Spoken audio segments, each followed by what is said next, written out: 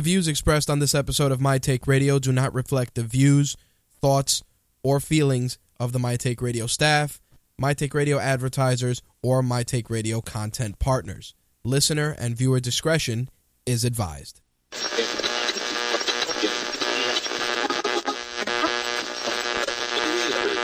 This coverage is live and uncensored, so if you have any small children present, you may want to have them leave the room.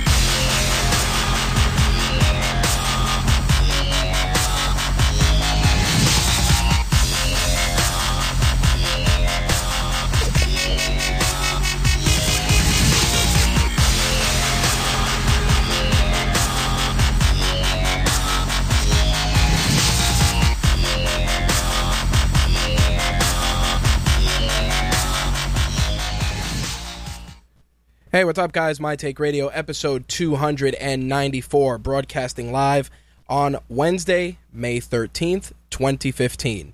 I'm your host, Rich, and our call-in number is 347-324-3541. Again, that call-in number, 347-324-3541. If this is your first time tuning into My Take Radio is a variety show covering mixed martial arts, professional wrestling, gaming, and entertainment. Our MMA and wrestling shows air live every Wednesday at 11 p.m. Eastern, 8 p.m. Pacific. Our gaming and entertainment shows air every Thursday at 11 p.m. Eastern, 8 p.m. Pacific. As always, if this is your first time tuning in, there's a couple of ways you can listen to the show or watch the show. First of all, you can head to mtrlive.com. You can also head over to gfqlive.tv. Those are the two ways to participate in the live chat and also watch a video feed of the show. You can also listen via Mixlr, which has a player on mtrlive.com, or download the official Mixlr app, and you can listen to the show live via the Mixlr app. Just punch in My Take Radio, and you can listen to a live feed of the show in progress. Last but not least, you can use our call-in number, not hit option 1, and listen to the show that way as well. As for archive versions of the show, if you miss it, you can find us on iTunes, Stitcher, TuneIn Radio, and of course on RageWorks.net. Video versions of the show are available on our two YouTube channels, My Take Radio TV, which is strictly for My Take Radio shows, and on the official RageWorks channel, which covers the shows plus all our tech reviews, gaming, and assorted other things that we post on that channel as well. All right, so last week we gave away our Moto X to Jen. Congratulations once again to Jen for participating in the contest. She actually emailed me earlier today letting me know that she received the phone. Very happy to hear that she received it and that she is happy with it. I'm looking forward to sharing a before and after picture with you guys so you guys can see the phone that she used to have and, of course, the phone that she currently has now. I think it was a very, very cool contest. Turnout, like I said, was decent. I'm sure that in the coming weeks when we do some other giveaways, things will uptick, of course. A couple of things before we get into the week's MMA and wrestling. First off, some broadcasting updates. Of course, we are on the road to MTR 300, and as of right now, no idea what we're going to do for 300. A couple of people have pitched me some suggestions, and I think they're pretty promising. We'll see what we're going to do, but hopefully it'll be just as epic and monumental as episode 200 was when we made the jump to video. Also, in the month of June, we will be covering Special Edition NYC, the first weekend of June. We're also going to be covering Consumer Electronics Week towards the end of the month. There will be a couple of days where there will be no shows for a few reasons, especially during Consumer Electronics Week, obviously because they will be taking place. Consumer Electronics Week is usually the entire week, so by the time we get home from these events, there will be very minimal time for show prep. Plus, this old guy is celebrating a birthday, so I'm going to take some well-deserved rest as well. Nonetheless, MTR 300, hopefully we can do something, like I said, just as awesome as we did when we marked our 200th episode. If you've been on RageWorks.net, you've noticed that we've got a ton of new content up. We got a lot of stuff relating to The Witcher, which Slick posted. We also got the trailer for the Supergirl TV show. I share my thoughts on that, plus some other content as well. We're also going to be releasing an episode of Black is the New Black. We were supposed to release that earlier this week, but there were some audio issues that hopefully Ben and I have worked out, so we're going to put that up. And I also know that Ben and Taylor broadcasted a new episode earlier today, which we will be posting up as soon as the audio is available.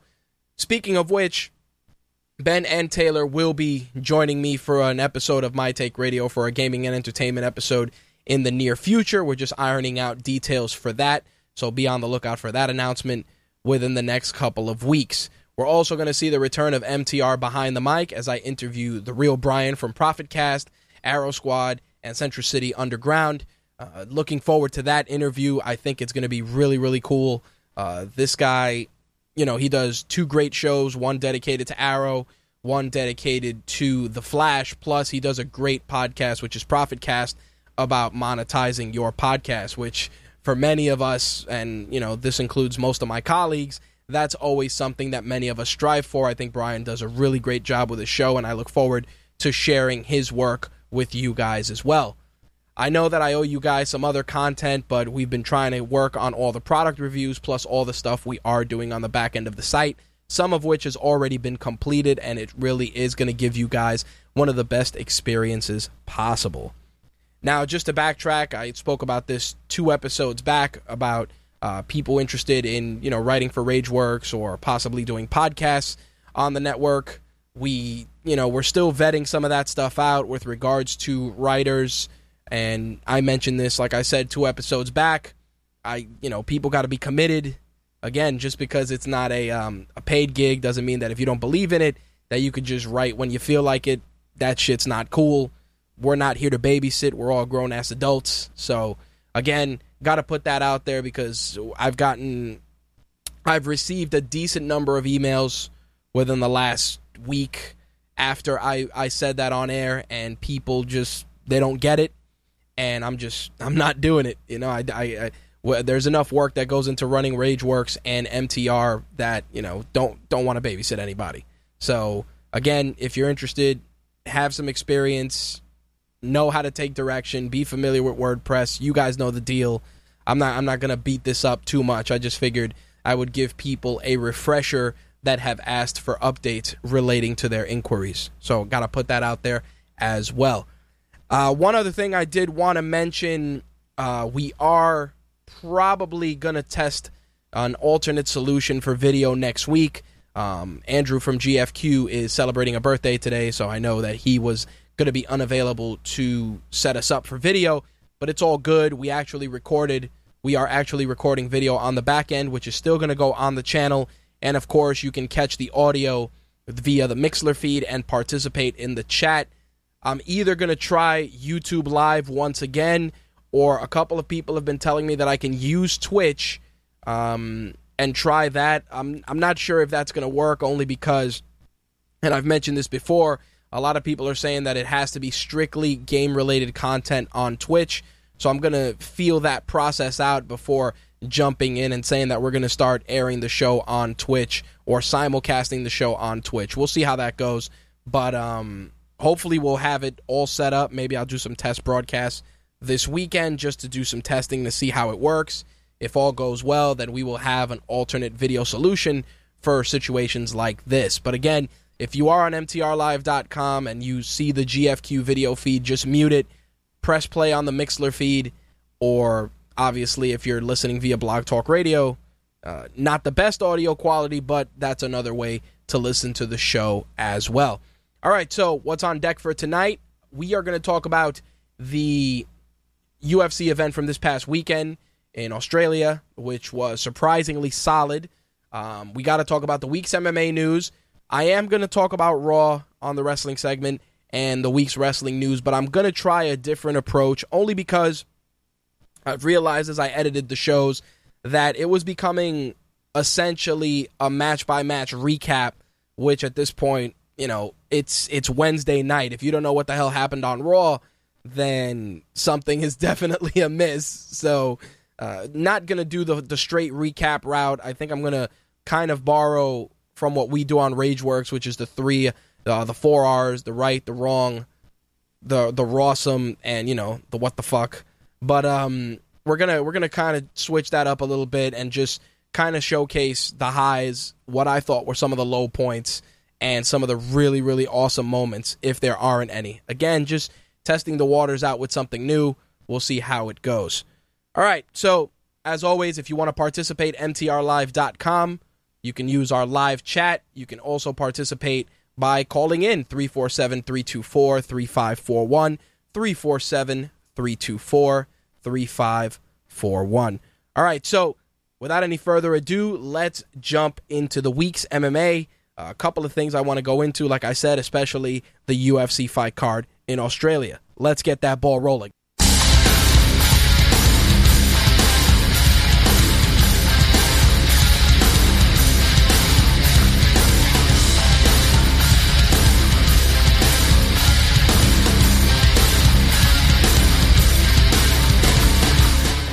As always, My Take Radio's MMA segment is brought to you by MMAwarehouse.com. Get all your favorite fighter gear, training gear, and anything associated with the sport of mixed martial arts, Brazilian Jiu-Jitsu, and Muay Thai by heading over to MMAwarehouse.com. Look on RageWorks.net for any banners and promo codes, and please feel free to click those to do your purchases, as it does help out RageWorks and My Take Radio. All right, so let's get this ball rolling with UFC Fight Night 65, which was capped off with an awesome main event between Mark Hunt and Stipe Miocic. As always, I am not going to do the fight-by-fight recap, but I do want to talk about some of my favorite fights for the broadcast, which I thought really, really stood out. And the first fight I want to talk about is a fight that started picking up a lot of steam over the last couple of weeks, and that was the women's strawweight fight between Lisa Ellis and Bec Rawlings. For those of you not familiar with these two ladies, both of them were in the strawweight edition of The Ultimate Fighter. Both women come from, backgrounds with children and families. There was a lot of emotion that really picked up as this fight got closer. Lisa Ellis originally was kind of cool with Bec Rawlings during the show, and then things, they went sideways as they do in most reality shows, and that started to put them at odds. And then the fight really started picking up steam when Lisa Ellis made some commentary on social media about Bec Rawlings coming to trade here in the States instead of spending time with her children and preparing for a fight locally. Now, obviously, different cases can be made, but we're not here to talk about parenting. We're here to talk about people punching each other in the face. So let's talk about the fight, shall we? I do have to say that Bec Rawlings is an incredibly marketable fighter. The young lady, she's a mom and she has like 2 kids, but she does a great job of utilizing social media like most new fighters, like most seasoned fighters in the new generation are doing, leveraging it accordingly to ensure that they get the most exposure possible. Obviously, this can be anything from training camp videos, scantily clad photos, if you're into that sort of thing, and just regular mundane updates as well. Of course, one of the few that has leveraged that with great success has been Felice Herrig.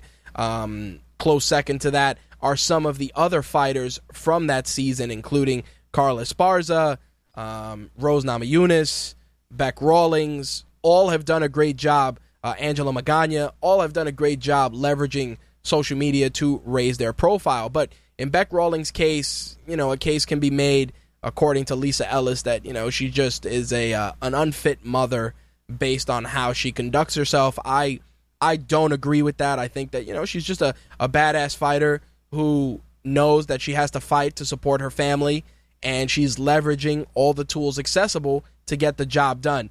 And I can tell you that as soon as Lisa Ellis made that comment about her not spending time with her kids or being an unfit mother as the build-up to this fight, this fight really took a turn towards the more personal, which it was inevitable, but it really just picked up steam. And Bec Rawlings went into this fight with, a huge chip on her shoulder, a lot of emotion, and I gotta admit, she really was, she wasn't playing. She was coming in there to do work, and she did that. She went in, they had a really crazy exchange at the beginning of the round, at which point Bec Rawlings really just turned it up, set it up with a knee to the head, then more rights, dropped her with another knee, at which point Ellis dropped down to one leg, and pretty much Rawlings took her back, flattened her out, and then choked her unconscious with a rear naked choke at 4 minutes and 9 seconds in the first round. Now, as I said, very emotional fight for both women. A lot of animosity going in. Great performance by Bec Rawlings, making a statement for herself post Ultimate Fighter. And Lisa Ellis, she and I noticed this during the season too. She was a family oriented young woman, and she really was about keeping her family close, and that's cool. But the problem with a sport like MMA or a sport like professional wrestling is that the preparation will take its toll on your family, on your personal relationships, and you got to be ready to make those sacrifices. And I felt that during the Ultimate Fighter, I really got the vibe that Lisa Ellis was not ready for that. I mean, she had a good showing on the show, but she really wasn't as ready as you would have thought. Now, the other fight I did want to talk about was Daniel Hooker and Hatsu Hioki, which really bummed me out. Hatsu Hioki, of course, great prospect, came into the UFC with a lot of fanfare. His performances have been hit and miss. This performance was a huge miss as Daniel Hooker secured the KO via head kick in the second round. Hioki was doing pretty well. He had set up a body kick, and Hooker was starting to really feel those, and he just swung for the fences, caught him with a head kick, and Hatsu Hioki fell over, and that was it. Really, really beautiful KO from Daniel Hooker in that fight. I was really, really impressed, especially because he weathered the storm of Hatsu Hioki putting the real screws to him in that fight. The other fight, of course, that I did want to talk about is the big one, Mark Hunt, Stipe Miocic. Mark Hunt, of course, ranked number 5. Stipe Miocic ranked number 4. Miocic being 4 inches taller and then Hunt and having a 6-inch reach advantage. The fight definitely was a coming out party for Stipe Miocic. I've been following his career for quite some time. He did a couple of interviews on Gary and Spill Bag of Ice's Fight Insight Radio, originally MMA Gospel, and even on that show, he came off as incredibly grounded, incredibly humbled, but also a guy that believed in his technique and knew that as he got more experience, he would get further and further in the sport. He went out there and fought one of the best in Mark Hunt. Mark Hunt is, without a doubt, one of the most dangerous guys on the planet, win, lose, or draw. This guy, Mark Hunt, if you want an example of how dangerous he is, just look up the fight between him and Stefan Struve and look at a post-fight x-ray of Stefan Struve's jaw, which was cracked right in the front and pretty much up into his upper jaw also had a crack as well.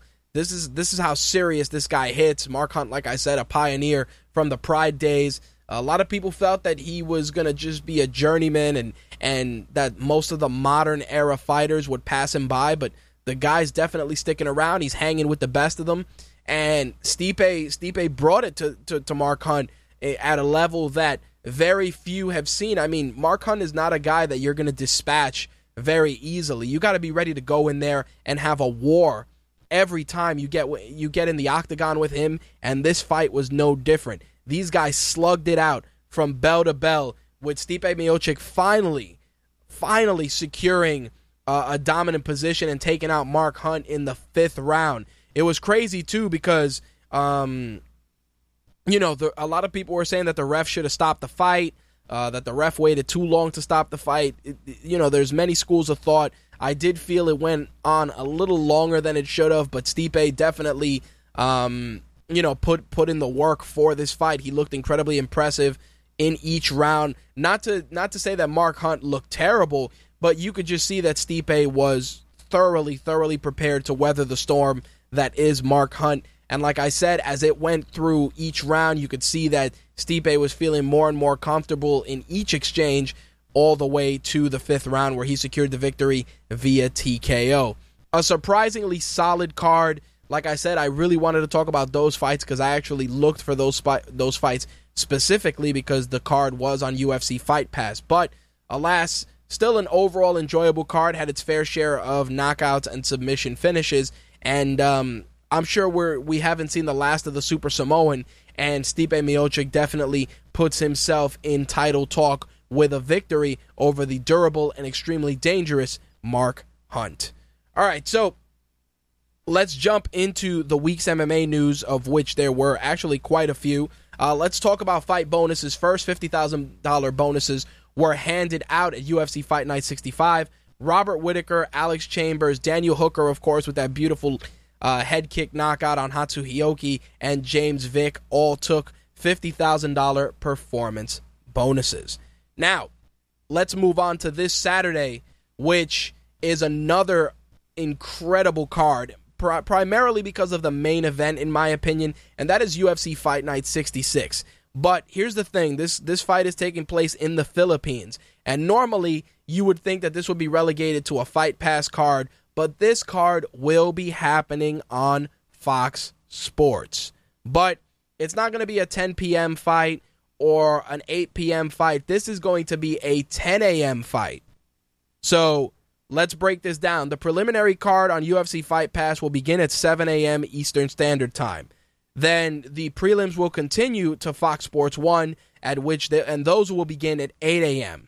And then the main card will begin on Fox Sports 1 at 10 a.m. Eastern Standard Time. Like I said, really, really great fights on this card. The main event, Frankie the Answer Edgar taking on the California Kid, Uriah Faber. This is going to be a tremendous fight for both of these guys. Frankie Edgar definitely on a tear. Uriah Faber is always a beloved fan favorite. I'm looking forward to this scrap. I think both guys have a lot to gain from this fight, even an opportunity at a championship against the winner of Jose Aldo and good old Conor McGregor. So again, one of those things that's really, really worth checking out if you have the opportunity on Saturday morning is that fight. Gegard Mousasi will be facing Costa Philippou.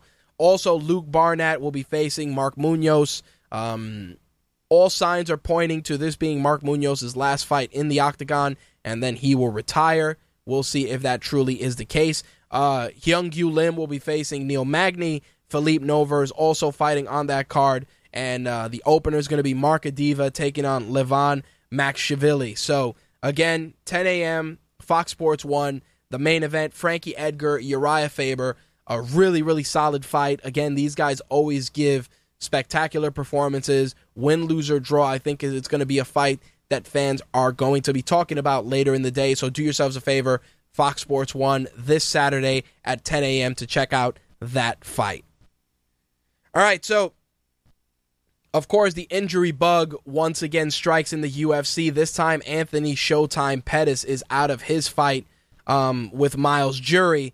Edson Barboza will be stepping in to replace him for UFC on Fox 16, which goes down July 25th. Of course, the main event for that card, TJ Dillashaw, Renan Barão, and like I said, Edson Barboza is stepping in to replace Anthony Pettis to face Miles Jury. Also on that card, Jessica Ai and Miesha Tate will be squaring off. The winner of that fight will meet the winner of the Bethe Correia Ronda Rousey fight. So definitely a fight that we must keep an eye on for future title implications. Also, Eric Koch will be on that card facing Ramsey Najem. Those two guys definitely never disappoint. Also, Danny Castillo, Rustam Khabilov, which I think is going to be the sleeper hit on that card. And last but not least, Takanori Gomi, the Fireball Kid, facing Boston's Joe Lauzon, which I think is also going to be a great fight as well. All right, so last week we touched on the UFC fight sponsorships let me rephrase that. The UFC and Reebok fight sponsorship opportunities that fighters will be getting starting in July. And of course, we discussed a breakdown of how these fighters were going to be paid based on tenure, and a lot of fighters were displeased. I mean, the bulk I really want to say the bulk of the tweets that I read were expressing displeasure in the payment structure for these guys. And some of you agree, some of you disagree, and I think that's going to continue to be the case as the fights start really taking shape from July on with Reebok as the main sponsor. But I do want to say this, and this is something that a lot of people have been talking about as well, and that's the fact that even though Reebok is handling the bulk of the sponsorships, that just means that the fighters are in a position to earn more money from the UFC to supplement the hit that they're going to be taking by losing so many of their sponsors. And a lot of people have used the NFL, the NBA, Major League Baseball as examples of all athletes wearing uniforms, but to borrow a line from Ben when he's been on the show citing independent contractor rules, I can understand where there is cause for debate. But I do want to use another example which kind of puts it into the camp of an understandable situation, and that is wrestlers. Wrestlers are considered independent contractors. Always have been, always will be. And unless a union is formed or something is done, wrestlers will always be independent contractors. And even when wrestlers are signed with promotions such as WWE, TNA, Global Force Wrestling, Ring of Honor, they are going to wear the merchandise and the ring attire that they are provided by their company, either wardrobe or whatever the case may be. Even on the independents, the independents are a little more loose with those restrictions, but all major promotions, the wrestlers and the talent involved abide by some sort of a dress code, whether it's the ring gear, whether it's, wearing certain attire for interviews and public appearances. There's always a level of involvement from the promotion. So WWE is a great example. Most of the wrestlers have their own shirts. Very few of them come out there wearing, other brands, other things. They come out wearing the stuff provided them by the company. Even The Rock, when he's shown up with his Under Armour shirt, and you can see that they're clearly Under Armour that has been scribbled out, and then they throw a Brahma Bull logo on it. Even in that regard, it is still company attire. So again, wrestlers are getting a cut of their merchandise revenue, much like, is rumored to be happening in the UFC. And I think that that's where the real question is going to be. You're a fighter, you get popular, people start to notice, Reebok starts putting out more stuff with your face, your logo, whatever the case may be on it, at which point you will make more money. Again, the UFC Reebok deal is something that is going to be contested and debated for the foreseeable future. The only real beneficiaries thus far, outside of the fighters that have received separate deals, is Bellator, because fighters that are thinking and contemplating about going, or thinking of going to the UFC because they feel that it's the premier organization, are a little hesitant because of the rumored pay structure that's taking place with the UFC and Reebok. So even Scott Coker has gone on record and has said that fighters have been reaching out to him and calling him because it's not as lucrative as one would think. Now, like I said before, it also comes down to negotiating your contract with the UFC, and I'm sure there's going to be fighters who are going to, call up Dana White and be like, dude, this is bullshit. I'm not going to make any money. I was making $25,000 from sponsorships, and I haven't been in the UFC that long, and now I'm making $8,000. We got to do something. And I'm sure there will be a ton of fighter contracts that will be restructured to offset that difference. Now, this is not to say that fighters do not have other options. Unless it's for UFC press, UFC media events, or anything relating to the organization, you can still wear other sponsor apparel and promote other products. But for anything UFC related, obviously you will have to be wearing Reebok exclusively, as will your corners. So I'm sure fighters are going to find ways to skirt the issue as the deal really starts to become more clear heading into July. So again, right now, the reason I also wanted to bring that up is because Joe Rogan himself a UFC employee, went on his podcast, and he stated that he is not a fan of the agreement. I'm sure Dana White was not happy, and neither was Reebok when they heard that, and I want to share that with you guys. He said during the podcast, he said, this is a big deal now in MMA that Reebok is the official sponsor for the UFC. Fighters can't have independent sponsors when they walk into the cage now, and financially it seems to be a huge disaster for the fighters. He went on to say, whenever you see these guys complaining and talking about the difference in the amount of pay they're getting, that's not good. It's not good. All that stuff had to be worked out and should have been worked out in advance. It's great to have a big sponsor like Reebok involved, but not if the fighters have to suffer. Brendan Schaub, who's been a guest on MTR before, actually shared some stuff with regards to the fighter deal. He said that he would be getting 10 grand, but every single fight that he had before this, he was getting six figures. So at least $100,000 he was making. Brendan Schaub was making 100 grand from sponsors plus his fighter pay for his fights, which is huge. He's making 10 grand, but like he said, every single fight that he had before that, he was getting six figures. So at least $100,000. It could mean as much as $900,000 for every fight. Six figures for every fight, and now he's making 10 grand. It's fucking huge. That's a massive hit. Even the champs get $40,000. The champions get $40,000 from the UFC. I mean, from Reebok, if they don't have an independent deal set up. The best, and like Joe Rogan said, the best guys in the world, the most dominant pound-for-pound fighters walking our planet get $40,000. Joe Rogan said, that doesn't seem like enough to me. It just doesn't. He went on to add, look, I'm a businessman, I'd be the shittiest businessman in the world if I owned the UFC. The UFC would probably be filing for bankruptcy right now. I would never have gotten it to where it is. I would never have done so many smart moves like these guys have done. I'm an idiot when it comes to the business, but I don't like when I see fighters suffering financially. I don't like it at all. And with that said, I have to kind of agree with what Joe Rogan was saying, because think about it. You're a fighter that's making 100 grand and now you're making $10,000. That's a big fucking problem. And of course you can renegotiate your contract like I said, but initially that sticker shock is going to send a lot of shockwaves through the sport. And there's a lot of fighters. And yes, Val, $40,000 is what Reebok is paying champions. Exactly. Val says, what the fuck? They can't even pay for camp. That's the big problem. Dude, last week one of the guys leaked out what the fighter pay breakdown was. I shared it on air. And it's crazy. Like, think about it. Brendan Schaub is a good fighter.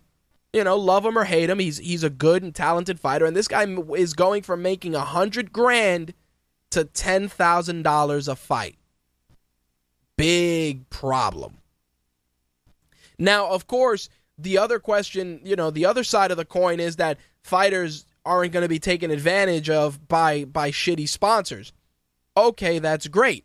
But there are legitimate sponsors out there that are paying real money to be noticed. Like I said, Demetrius Johnson, sponsored by Microsoft, you know, wears his Xbox shorts when he goes out there. Bad Boy, Affliction, you know, bigger Affliction not so much now, but Bad Boy, RVCA, you know, so many other companies are out there that are paying fighters good money to wear their gear. You know, Alienware is another great example.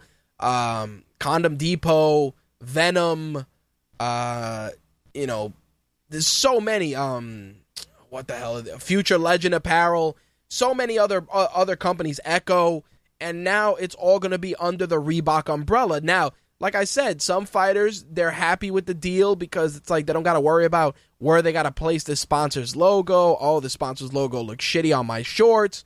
And that's understandable too, but the monetary compensation that is being you know, thrown around is not good for the fighters. And for Joe Rogan, a UFC employee, the voice of the Octagon alongside Mike Goldberg, for him to come out and say, yo, this is not good, is really, really a big problem. I'm sure that Reebok is like, yo, I thought we'd be getting good press because of this, and we're not getting any. Because that's what's happening. Think about it. John Jones has his own Reebok deal, separate from the champion deal that the organization was giving him, and he got himself into some shit. That was bad. When one of the fighters read what demonstrated what he was being paid and then threw all the Reebok gear in the garbage and shared it on social media, that's not good either. And like I said, and Joe Rogan, the guy who's the voice of the organization, to go on his own podcast, which is heard by hundreds of thousands of people, maybe even millions at this point, and going on record and saying that this deal isn't that good is insane. And that's a problem when guys in your own house are saying that this deal is not good for the fighters. And I'm sure there's going to be restructuring, there's going to be adjustments, but right now, May 13th, 2015, fighters are not happy.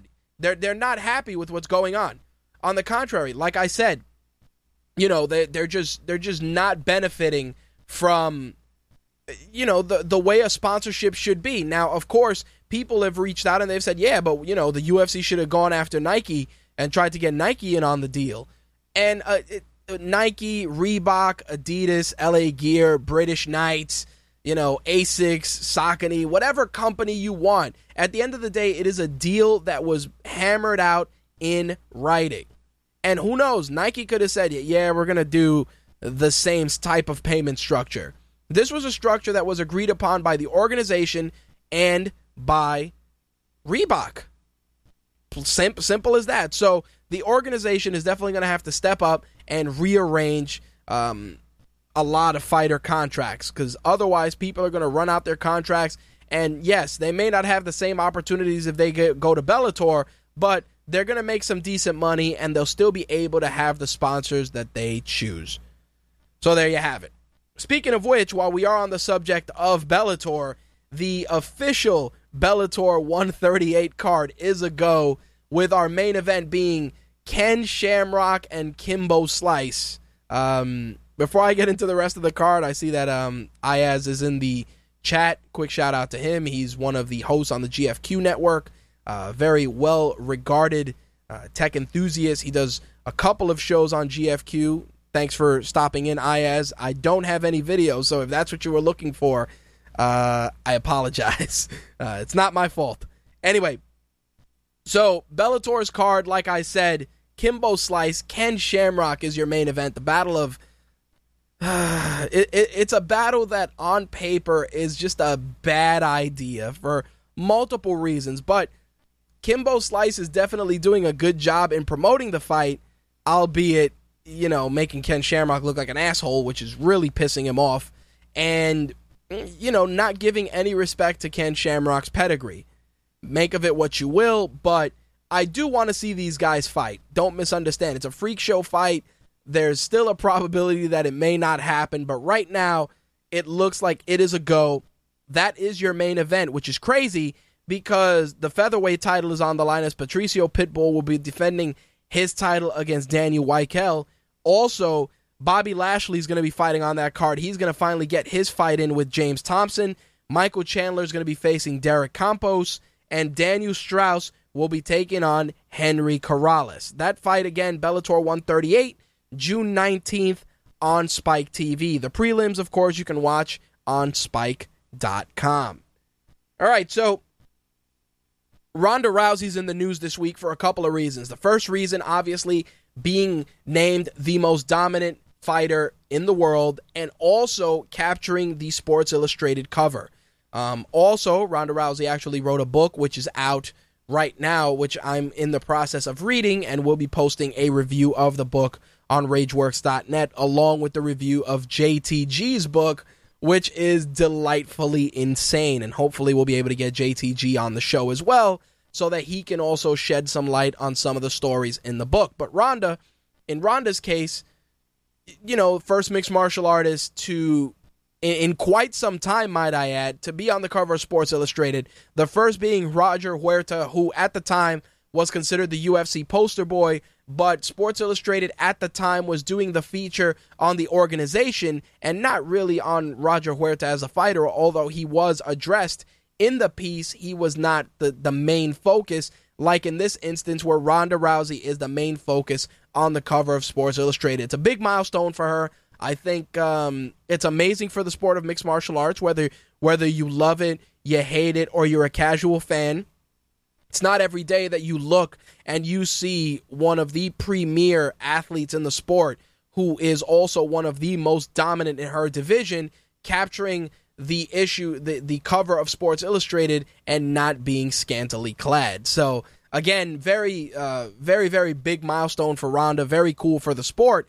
But an interesting thing, she referenced recently about her desire to pose for ESPN's Body Issue. Now, if you guys remember, the ESPN Body Issue for quite some time has been, criticized, but also beloved by certain people because of the athletes being depicted completely naked. Some people think it's just super hot.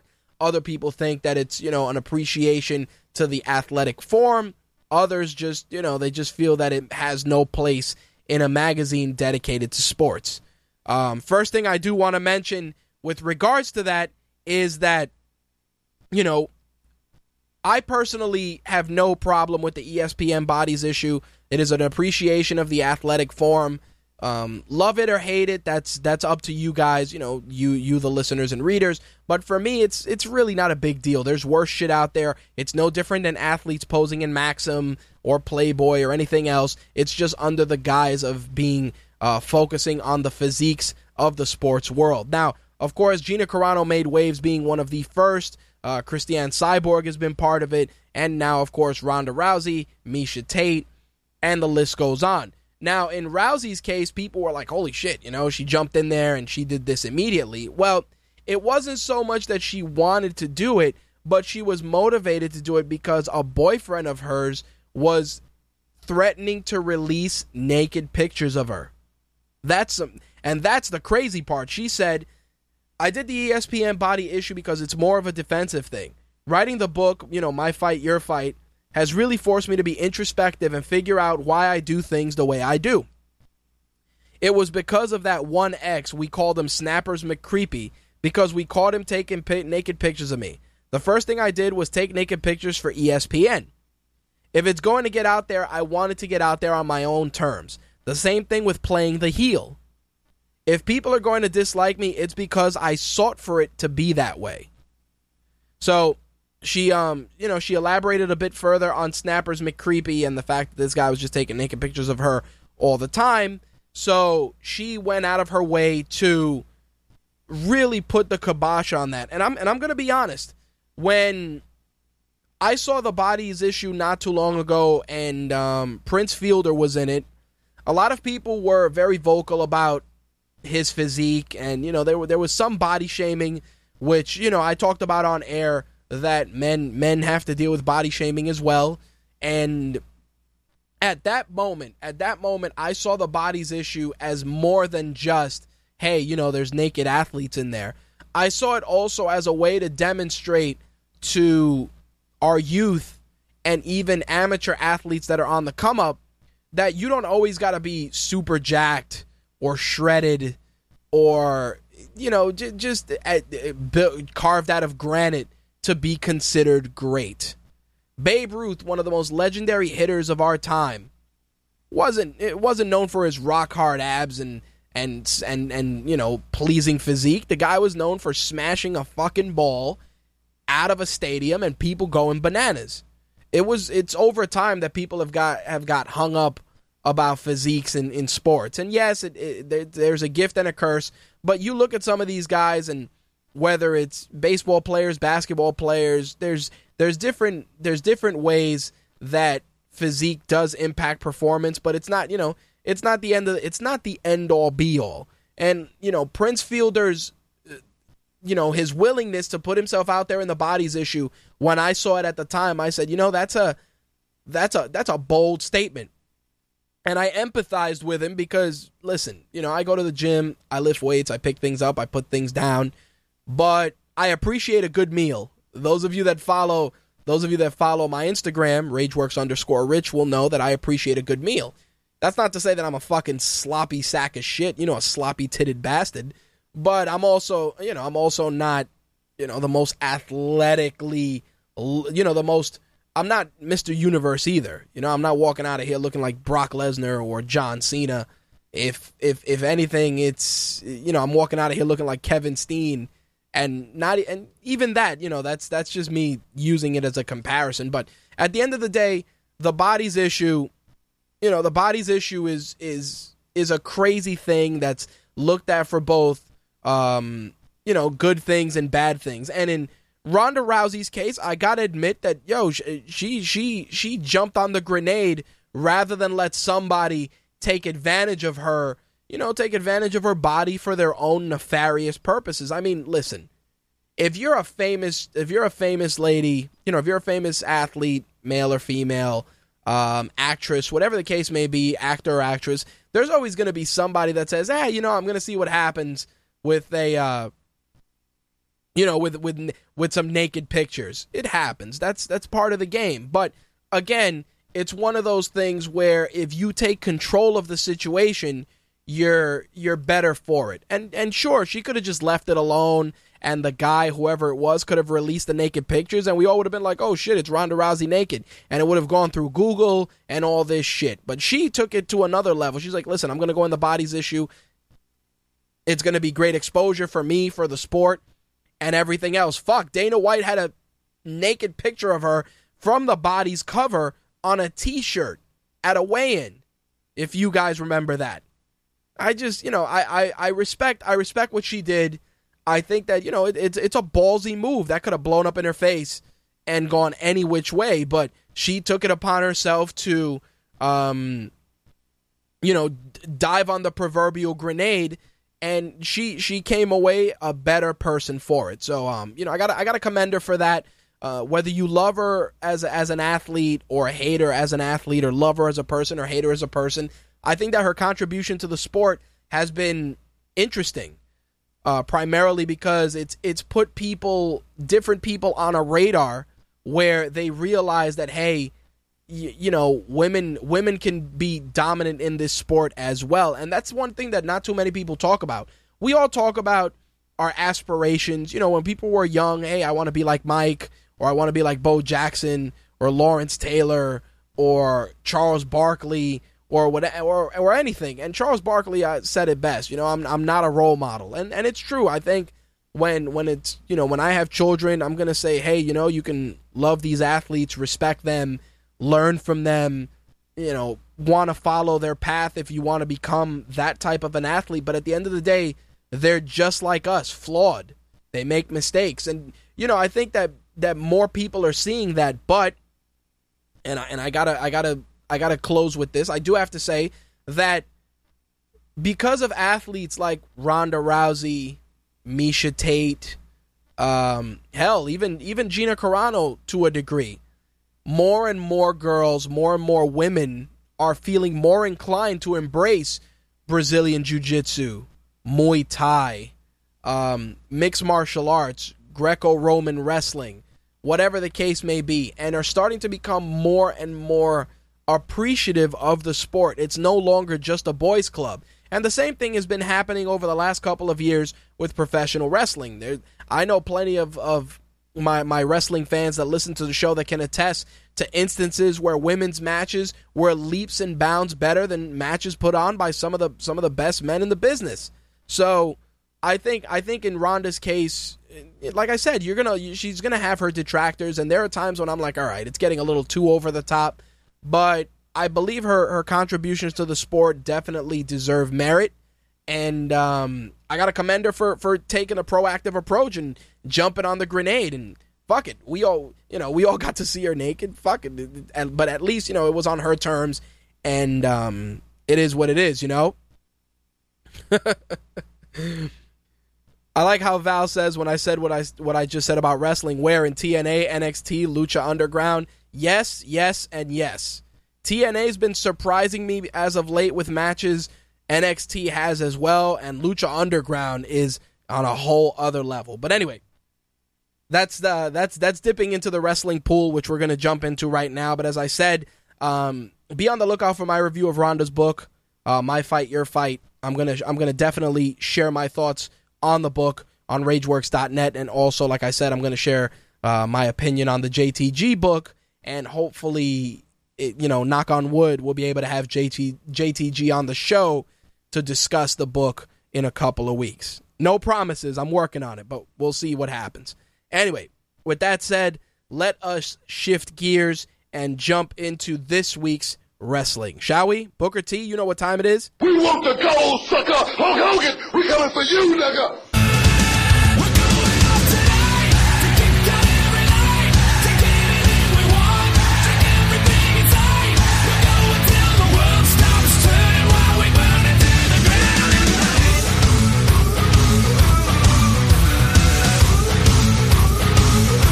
My Take Radio's wrestling segment is brought to you by WWEshop.com. Yes, that WWE Shop. Pick up all your favorite WWE Superstar gear, t-shirts, sweatshirts, license plate frames, wallets, garden gnomes, you name it, they got it. Use our promo code WWESAVE10 to save $10 on orders of $70 or more. And if you go to RageWorks.net, please feel free to use any of the banners on the site. They will definitely help you out and give you some additional promo codes. Plus, as always, they will allow us to get a couple of bucks to continue to give you guys the best experience possible.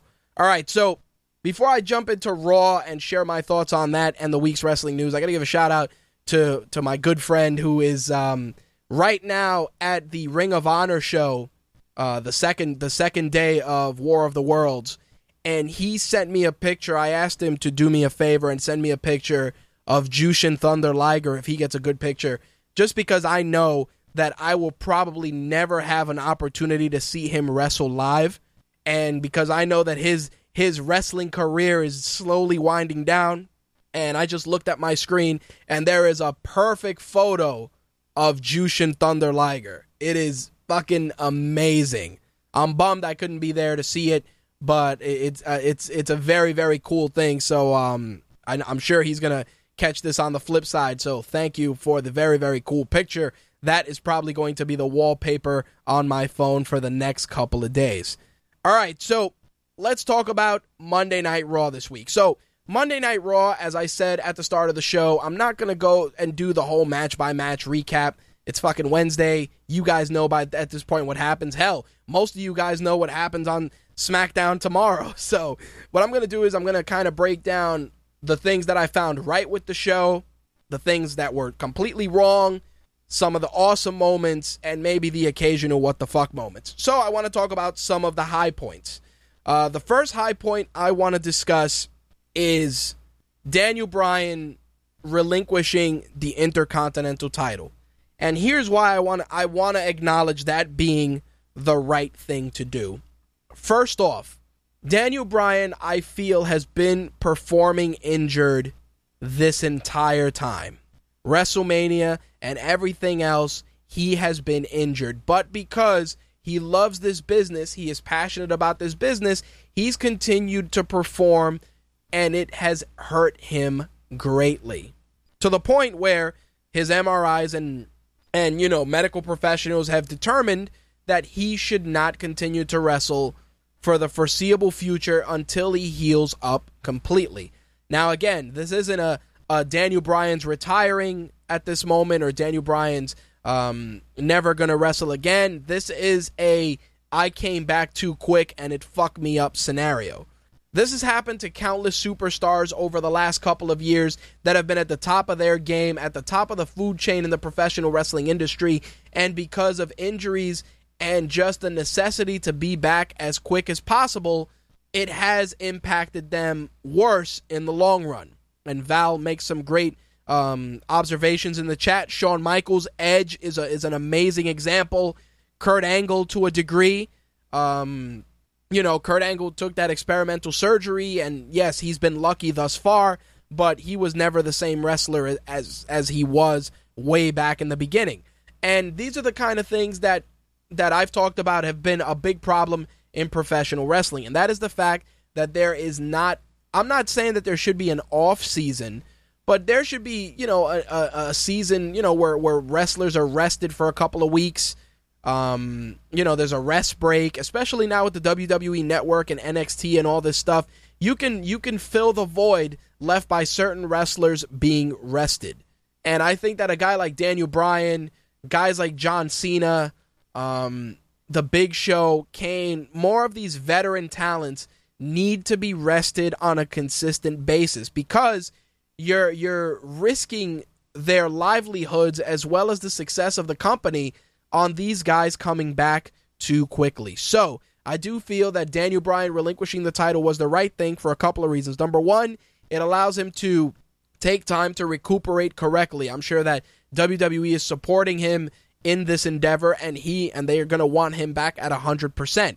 And I'm sure that this time doctors have been told, hey, make sure he's 100% when he comes back. Because I have a nagging suspicion that he may have been 75% right when he came back, and, a couple of doctors, legitimate doctors were like, you should wait until you're 100% before you go back. And then I'm sure that there were a fair share of other doctors that are more, wrestler friendly that were probably like, you can go back, but you're going to definitely need to take, some time off to heal correctly. So, it's one of those things where you really got to weigh out those options.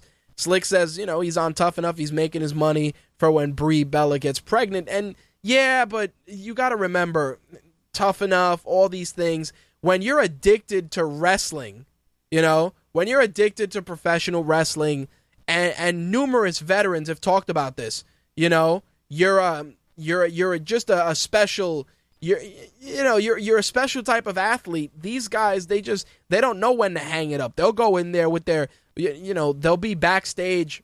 And I've seen this in documentaries. You see these guys backstage, 5 bags of ice, barely able to walk. And then as soon as that music hits and that adrenaline kicks in, these guys, they come out there and they're ready to rock and roll. And I think that's one of the big parts of so many of these wrestlers just really not respecting, respecting his, respecting their bodies. And again, we all have done dumb shit. I've gone out there sometimes and, again, not comparing, any injuries I've had or any ailments that I've had with that of professional wrestling, but there are times when it's like, yeah, you shouldn't be walking. And Slick can attest to this. Due to the excess bone in my ankle, if I'm on my feet for more than 8 hours, 10 hours, the next day I'm a fucking cripple. And if we got to do a con or we got to do something else, it doesn't mean shit. I'll pop for a leave and a jug of water and I'll tough it out. That's how it is. We go out there and we do this stuff because we love our craft. We believe in our craft. And if we don't go out there and give it 110%, no one else is going to do that. So I understand. I understand when doctors say, you really should take a couple of weeks off and, rest up a bit and not try to do anything strenuous. And then you're going to go out there and you say, I could go to the gym and do cardio. Or you could just be like, I'm going to go take a couple of swings at the batting cage or whatever the case may be. And then before you know it, you're more fucked up than you started. So I definitely can understand. But the other high point of Daniel Bryan relinquishing the IC title is that it puts that belt back in the spotlight. There's a ton of guys in the mid-card that are amazing athletes that could really be great flag bearers for the Intercontinental title. King Barrett, to name one. Sheamus, to name another. Love him or hate him. Dolph Ziggler, Adrian Neville, Dean Ambrose, Sami Zayn, if they wanted to call him up. There's so many guys in that mid-card roster that, for me personally, I think Daniel Bryan relinquishing it was the right thing to do, and I think the division will be better for it. Not to say that John Cena's open challenges aren't great, but let's not kid ourselves. We know that the bulk of the time, John Cena's going to win those anyway, versus on the IC title side of things, there's a who's who that can hold the belt for a little bit, and another guy can jump in and take the slot. That's one thing I do got to say. The crowd was incredibly supportive. And that's something that, again, as wrestling fans, we don't want to see our heroes injured. We don't want to see our heroes suffer. We don't want to see their livelihoods cut short.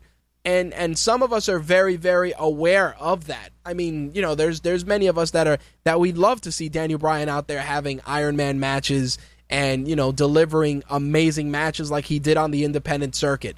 But I'll be honest, and I've said this before, I would rather sacrifice 6 months or a year of him not giving us great matches to have him perform for 5 years or 10 years. And those are the things you got to really look at as a fan. I mean, those of us that are hardcore wrestling fans, and you know who you are, you know that for that person not being on television, another person's going to come along and take advantage of that opportunity, and who knows, they may become your new fan favorite as well. The other thing I wanted to address, and in my opinion, this was a right thing, is the reunification of Harper and Rowan. Luke Harper has benefited quite a bit from being a singles competitor, but let's be honest, he has been treading water quite a bit as well. I do feel that in that regard, there really hasn't been a tremendous upside to Luke Harper as a solo wrestler. The same can be said for Eric Rowan, who we all know just was fucking tossed in the garbage at this point and really hasn't been as successful as we all had hoped. I think that reuniting them and really giving them a great run at the tag team division is going to lead to some better matches for both men. I think that Harper and Rowan in the ring with guys like the Ascension would be good for both guys. I think, for all four participants. I do got to say that. The other right thing that I felt happened during this broadcast was Macho Mandow and Axelmania and the inevitable mega powers of the new generation forming before our very eyes. Of course, a lot of jokes can be made about that, but I do have to say that if Damian Sandow is truly going to run with this, and so is Curtis Axel, then I think putting them together is something that is going to yield an amazing, amazing result. And the reason I say this is because Curtis Axel is not a shitty wrestler. Not by a long shot. When he's helping guys like Brock Lesnar, The Rock, and countless other veterans prepare for their matches, that is a testament to what caliber athlete and wrestler he is. I think that's definitely something that should not be ignored. Damian Sandow is another guy who is a great wrestler, a tremendous wrestler, and he's very, very good on the mic. Again, just a guy who's in flux. But I think that going this route, even if it's as a comedy tag team, will yield a better result for both of them than anything that they've done solo for the last year. Period. I think that, and I'm using Paul Heyman booking. Axel's weakness is not his wrestling. It is his personality and mic work. Enter Damian Sandow, whose strength is his personality and mic work. And his wrestling is good as well, but I think that that's how it works. It's the same thing like Tyson Kidd and Cesaro. When you look at Tyson Kidd and Cesaro, Tyson Kidd is very, very solid on the mic. Cesaro, depending on who you ask, is deemed not as good. But technically, both guys are proficient in the ring. So, before anybody dismisses Macho Mandow and Axelmania, I'm willing to give them a shot because the tag team division needs fucking help. Needs help. The Usos are injured. You got the Ascension, the Lucha Dragons, the Matatoads, you got the Primetime Players who have been doing some incredible video vignettes. The stuff that was done by the Primetime Players, and that's another good this week, was just tremendous. When Darren Young was about to say that he's an ass man, and Titus O'Neil was like, "Yo, stop," and he stopped him. It felt so funny, and it felt good because that it's a wink and a nod at the camera. And obviously, there's a question, is creative writing this? Or these guys going out there and cutting the promos on their own? And again, you know, it's one of those things that I feel is a high point because you really do see personality from both of those guys. Darren Young is another guy. He's solid in the ring. His personality, not that good. Titus O'Neil looks the part, but his mic work is what makes him stand out because he's funny.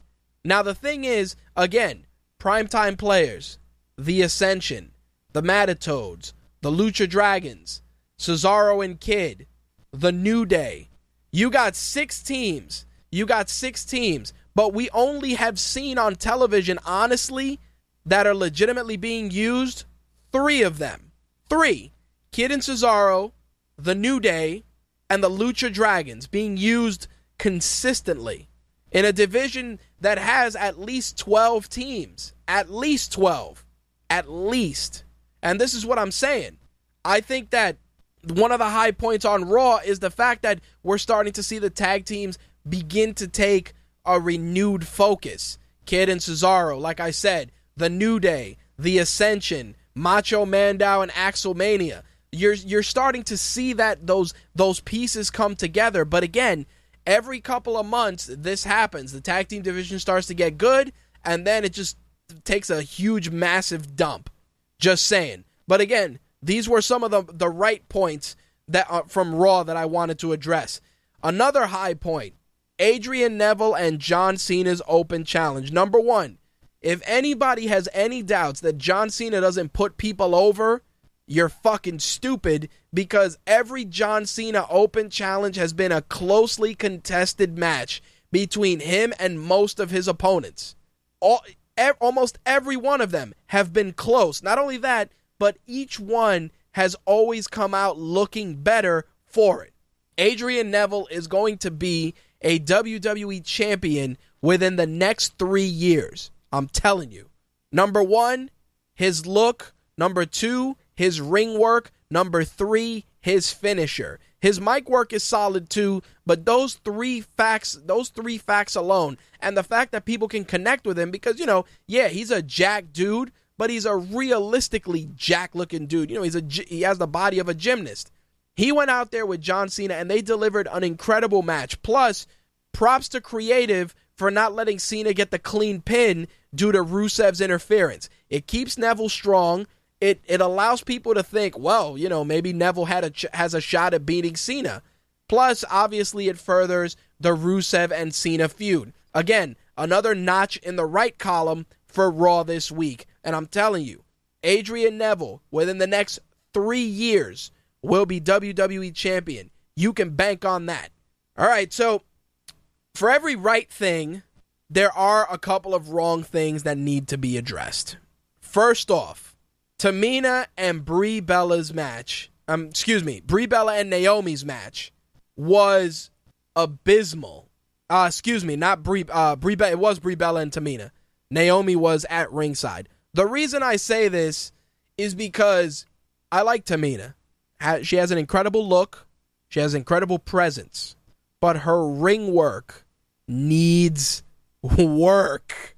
And again, the Bellas are not ring generals. They're not going to carry you to great matches. And I've talked about this. The Bellas, they have improved, but they only can look as good as the person that's in the ring with them. And this match was a disaster. And the reason it was a disaster is because Tamina was moving robotic as fuck. It almost felt like she was moving like Ryback does. When Ryback has become more fluid over the last couple of months, but you guys remember when Ryback debuted, it was like a fucking robot out there. Tamina's in the same camp. You know, she's a big woman.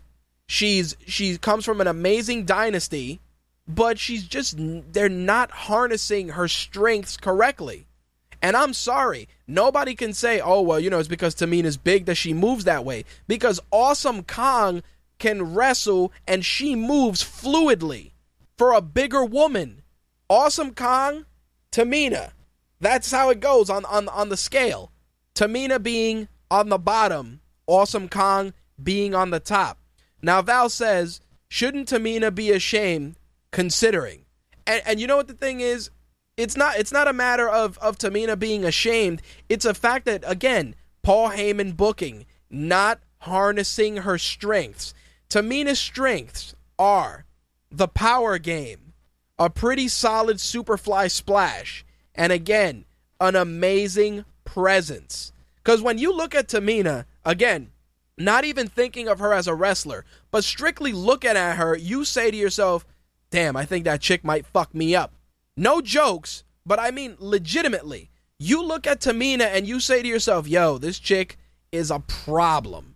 And then you watch her wrestle and you go, what the fuck happened? And that's what it is. It's the fact that they're not leveraging her abilities creatively.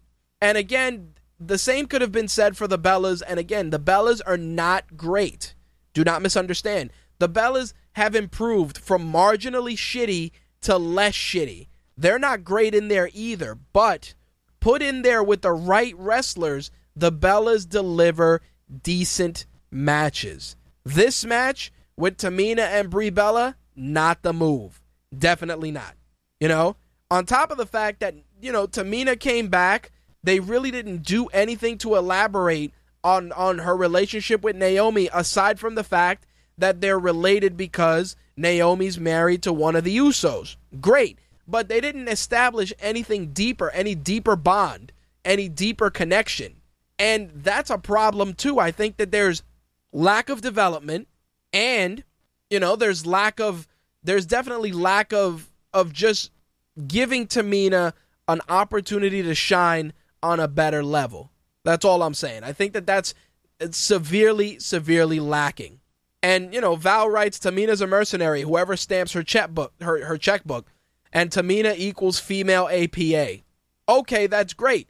But even the APA could go out there and have decent matches.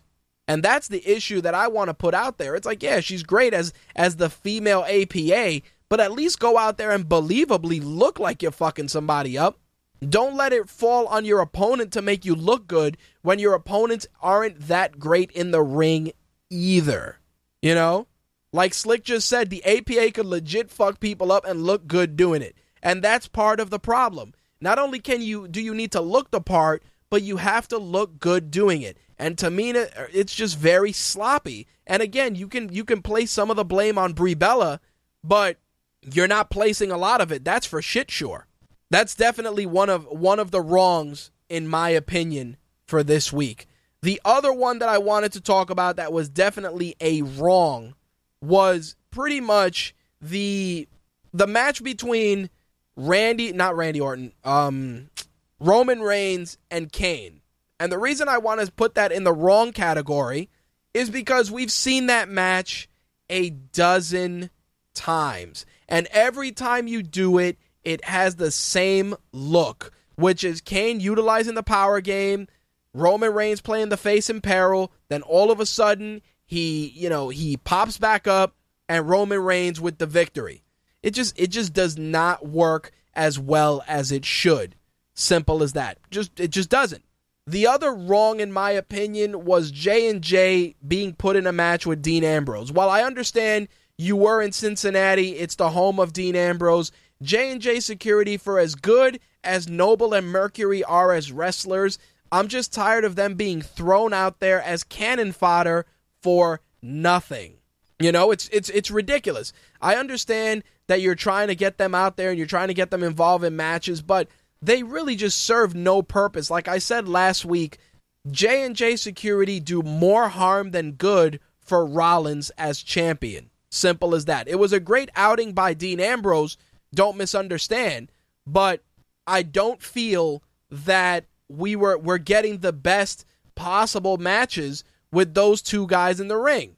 Like Slick just said, their purpose is to get destroyed, you know, but the problem with that is that they're being overused for the purpose of being destroyed. Like, it almost feels like every Monday it's a guarantee that somebody's truly fucking those guys up. And while it is funny, it is definitely not great. So I definitely got to drop that in the wrong category. Definitely got to put that there. Dolph Ziggler and King Barrett also in the wrong category. And you're probably saying to yourselves, Rich, what was wrong with that match? The problem I had with that match is that Dolph Ziggler continues to just get bitched out for the sake of making King Barrett and Sheamus look good. And the reason I'm bothered by this is because Sheamus came back to be the top dog, and all he's been doing the last 3 weeks is playing fucking King Barrett's lackey. Aren't you the guy that came back and is talking about the little guys and wanting to be the top dog? Isn't part of that not wanting to play second banana to a guy who thinks he's king? Again, storytelling, people. Storytelling. You got this big-ass Irish bruiser who's taking orders from a guy who's not even a real king, Like I just feel that I understand why they're doing it, the whole enemy of my enemy is my friend type booking. But the problem I feel with that is that Dolph Ziggler, and again, in the battle of wins and losses, and I've said this before, every loss is very, very important. Especially for guys like Dolph Ziggler, who are so beloved by the fans. If you keep making him lose in all these matches, it's an expectation. You are expecting him to lose when he goes out there. I hate to say it, but it's true. So that, definitely a wrong this week. Slick adds that it could work if Sheamus turns on Barrett out of nowhere. It's true, it would, but the problem is that you brought Sheamus back to be like this force, this unstoppable force, and he went from being that to being, Barrett's cleanup, which is weird. And I just don't feel that that's what's, best for either of those guys. Wade Barrett should be leveraging the fact that he's king to be a champion. And this goes back to what I said during last week's show. Winning King of the Ring doesn't really mean shit. I'm sorry to say it. Yeah, you get the fancy crown, the scepter, and you get king in front of your name, but it means nothing. Like I said last week, add a stipulation. You win King of the Ring, you can challenge for a title of your choice. Something. Make it mean something. Don't make it be meaningless. Make it mean something. And it's true. Val mentions Booker T. But you know what the thing was? Booker T becoming king, or, embracing the King Booker gimmick, Booker T needed that because Booker T didn't have shit going on. Everybody felt that he was coming around, he came to WWE to play a bootleg Rock like he did in WCW, and King Booker actually worked for his character. I think that was probably one of the best things that worked for Booker T at the time. The King Booker gimmick really, really set him apart because he truly embraced it, and it was fucking hilarious. But like I said, the moniker of King of the Ring, while it's great, it really accomplishes nothing. You know what else doesn't accomplish anything? The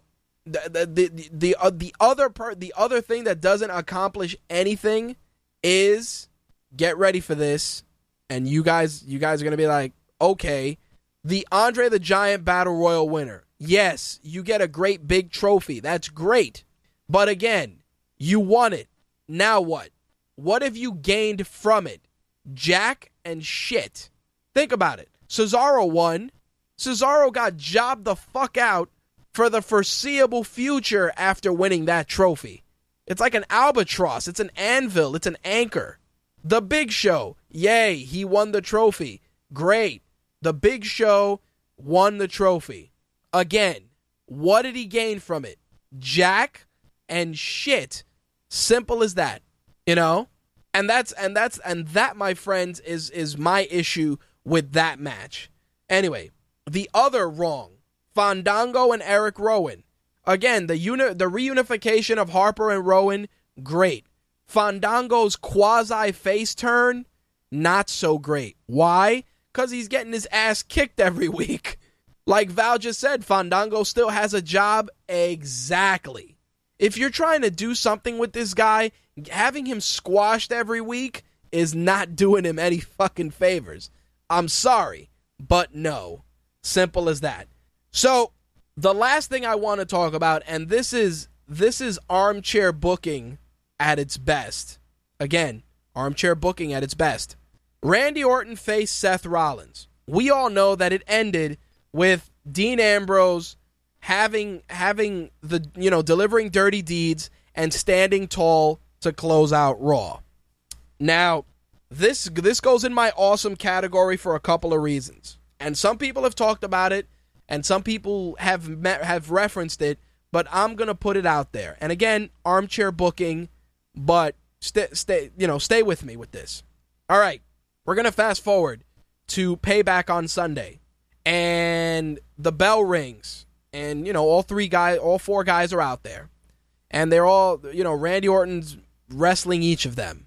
Then all of a sudden, the match is going on for 10, maybe 15 minutes, and they all look at each other, meaning Rollins, Reigns, and Ambrose, and they all proceed to whoop Randy Orton's ass, Shield style. And then, after the said ass whooping, they all look at each other, and Seth Rollins pins Randy Orton with zero involvement from Ambrose and Reigns. Fast forward to the Raw after Payback. Reigns, Rollins, and Ambrose come out, and Rollins cuts a promo that he felt that he had to rely on the guys he trusted most to destroy the Authority from within. And thus, the Shield returns. And what they would do is you would have them defend the belts against each other every week. Meaning, Rollins comes out Monday and he goes, you know what? I've been champion enough. Roman, we're going to have a match tonight for the belt. Reigns wins the belt because Rollins goes, lays down, and Roman pins him, and then Roman Reigns is champion for that month. I've been champion for a while. Dean, we're going to have a match. Dean Ambrose pins Roman Reigns. Dean Ambrose has the belts. It would be like the Freebird rule, but with the fucking Shield. Imagine that. Imagine if Ambrose, Rollins, and Reigns go out there, beat Randy Orton's ass, reunite the Shield, and then on Monday night, Rollins comes out and he goes, I told you I was the architect. Snarf, snarf, snarf. Imagine that shit, and nobody's thinking about it, because let's think about this. Imagine if Kane was in on it, he puts Ambrose in the match because the plan was to reform the Shield. Think about it. Why the fuck is Dean Ambrose, who's been getting jobbed out left and right, all of a sudden in a match with the other two guys that he ran with? Think about that. And that's what got me thinking. Think about it. Ambrose, Reigns, Rollins in a match with one guy who they've all had issues with. Again, think about this. Why would Dean Ambrose be in a match out of nowhere? Why? That's all I'm saying. What if? Again, it's armchair booking on my part, but what if it's not? What if what I just said happens? That's all I'm saying. What if? What if they go out there, whoop Randy Orton's ass, and then they stick it to the Authority? And Rollins goes, we put our heads together. We agreed that I would be a good champion to start and that these guys would get an opportunity that you wouldn't give them. Oh, imagine that shit. Imagine that promo. Just Rollins coming out there snarfing it up. Yeah, I got you, Triple H. Come on, it'd be tremendous. It would be tremendous. Again, I could be wrong. I could be 1,000% wrong. But again, what if I'm not? Think about it. Why would Dean Ambrose need to be in this match? Why? That's all I'm saying. What if this is a fucking swerve between the Shield and Kane to take power from the Authority? What if? What if Kane did it as a power move to get all the belts on all three members of the Shield, and he becomes the GM of Raw? And it's approved by the board of directors and Vince. What if? What if that's where this is going? Again, I could be wrong. But the big question, the giant question, why would you put Dean Ambrose in a match after he's been bitched out for the last 3 months?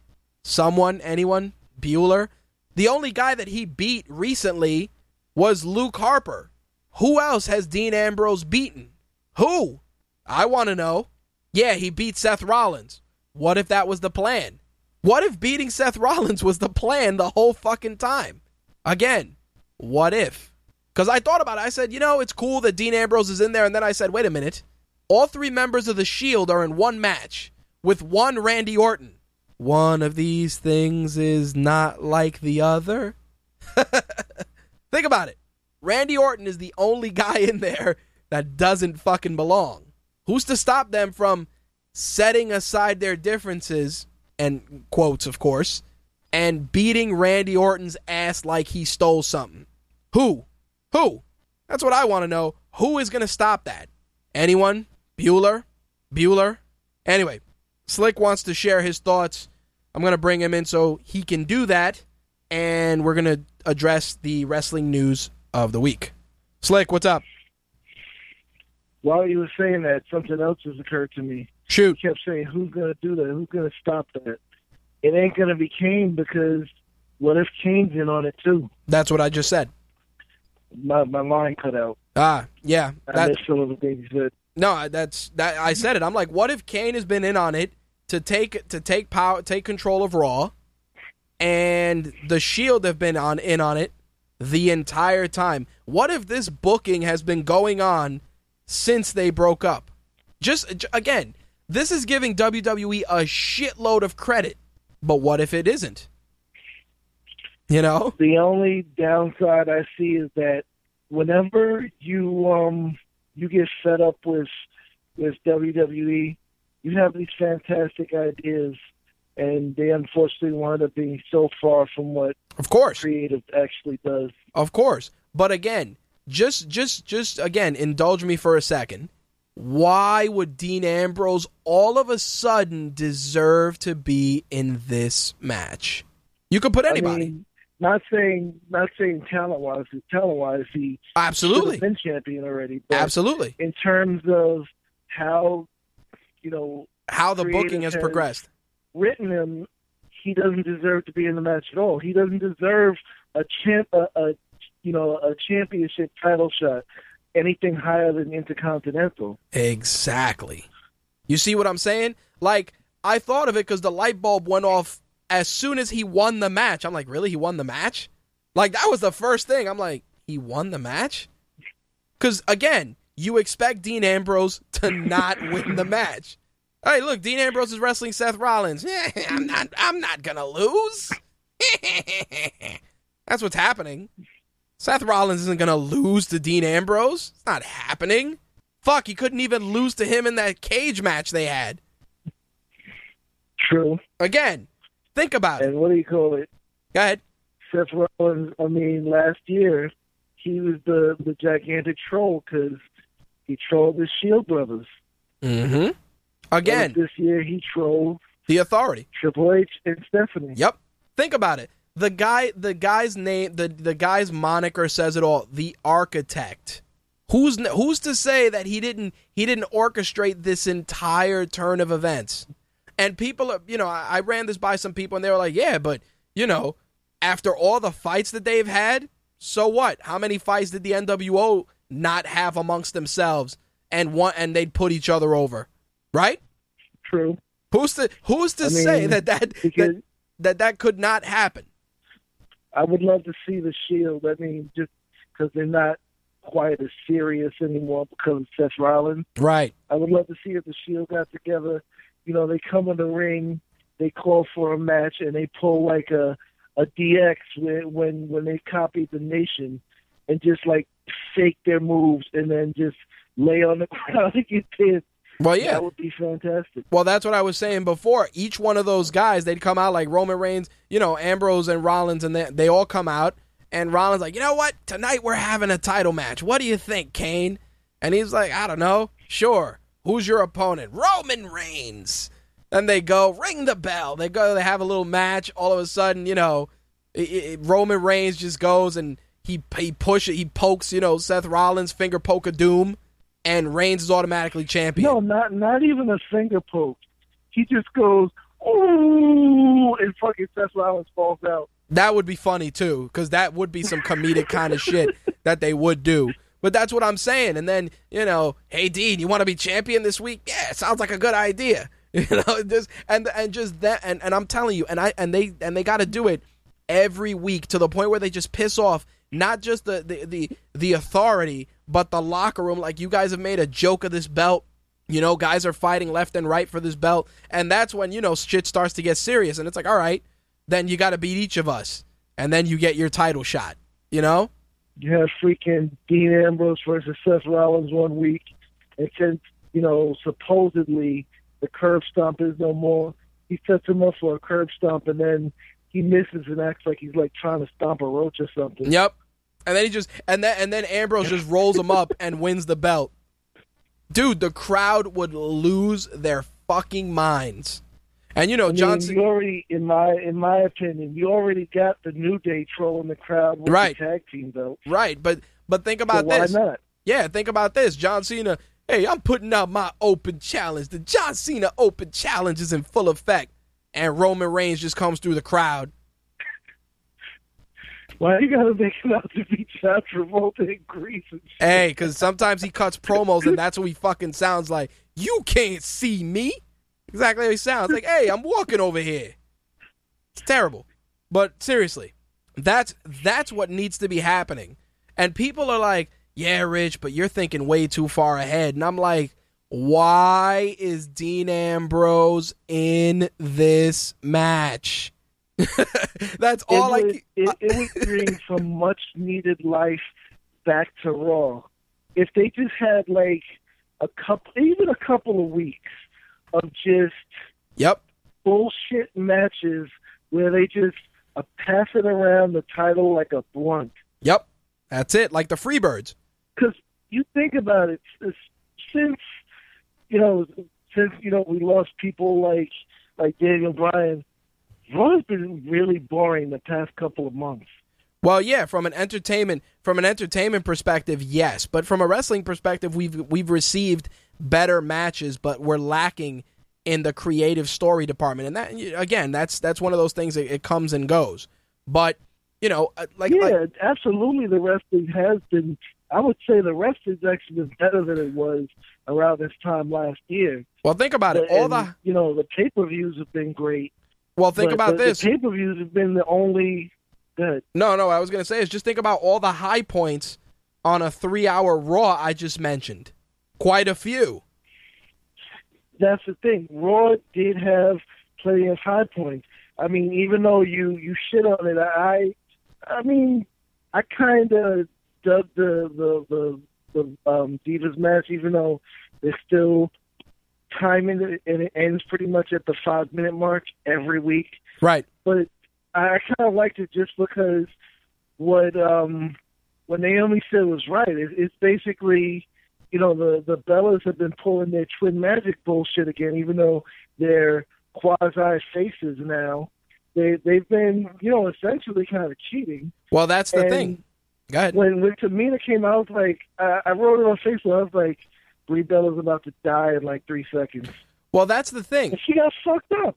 Well, you know what it is, and I understand that, but my problem with that, aside from Tamina's subpar ring work, is the fact that you still manipulated the story in a way where the Bellas are still getting cheered. And that's not fair to Naomi, who, again, has been busting her ass. Like, it's not, I mean, they're making that part of the story, and that's great, but think about it. By keeping the Bellas heel the last couple of months, you kept the belt on them out of necessity because you wanted them to see their comeuppance. You wanted to see them get beaten because they were the heels. That was the plan. And then all of a sudden, out of nowhere, oh, well, Naomi's going to turn heel and bring in Tamina, and the Bellas are still going to be the center of the division. You see the problem that I have with that? Absolutely, but I mean, let's face an unfortunate point with the Bellas. Right. As long as when you hear that horrible "you can look but you can't touch," fucking Nikki Bella comes out and shakes her ass, they're gonna get cheered.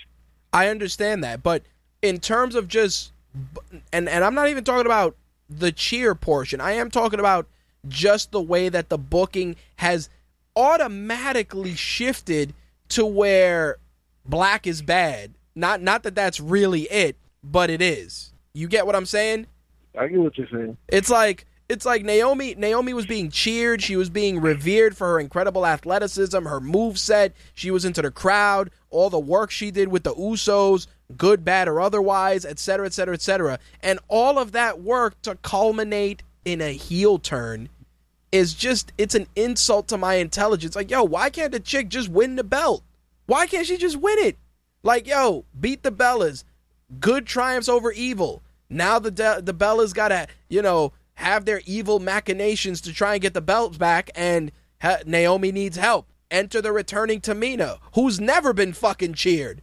Because Tamina's always been a heel, practically. See the problem? There you go. It's like, yo, you have a Divas division full of heels, essentially. Rosa usually works as a heel. Prissy Hen, Summer Rae, heel. The Bellas were heels. Natalya, when she was... Even Natalya's kind of a heel now. Yep. Well, no, not even that. When Kid and Cesaro were feuding with the Usos and she was feuding with Naomi, she was a heel. Where the fuck are the faces in this equation? Oh, yeah, that's right. The Bellas. What? Like, what the fuck just happened? Where did that come from? Answer. Twin magic. Yep. Answer. Sadly, Vince. that is the answer. Answer. Vince. It's like, yo, you got an entire roster of divas, but yet you can't let the chick who you've been grooming to win the belt. Why? And again, the easy answer, black. But I'm trying to give the benefit of the doubt that that's not the case. But let's look at the real elephant in the room here, and it's the fact that you have an entire roster of divas, both in in Raw and on NXT, and the fact is that your television time consists of a max capacity of 4. Yeah, and really, for what you were saying, it wasn't even 1. You really were grooming 3 people to potentially be the champ. Right. 1 said "fuck you" and retired. Yes. 1 got hurt, and Well, no. I hate to say it, but you're right. The other one's black, so no vote for you. Well, here's the kicker. Paige was pulled off TV to do a movie. Not even because she's hurt, dude. Movie. See the problem? I see the problem. That's what it was, man. Just lack of priority. I'm like, yo, AJ, you went through all this trouble to build AJ and Paige and Naomi to try and dethrone the Bellas and climb up to and get the brass ring, but you're gonna go do a movie? It's no different than when Dean Ambrose was red hot and they wrote him off so he could go do the movie. And everybody's like, you're joking, right? And they're like, nah, he's gonna go do this movie right now. What? Straight to video shit? When he could be out there getting cheered by 60,000 people? Really? For a movie that you're going to buy in the Walmart bargain bin in the 2 for $5 section on Black Friday? Really? 10 years from now? 10 years from now? Fuck that. 10 weeks from now. No, I mean, that's when you'll actually buy it. Not that it'll be in a bargain bin. Shit, it'll be in a bargain bin in 10 weeks, dude. Tomorrow. That's it. Fuck it. Tomorrow. Buy this bottle of Mountain Dew. Get this wrestling DVD for free. Damn. But this is what I'm saying, man. Like some of this booking, you just look at it and you gotta just. That's why I'm glad I didn't do a match by match recap, and I just cited what I thought was right, what was wrong, and what was really awesome. And like I said, Ambrose standing tall in front of the home crowd was good.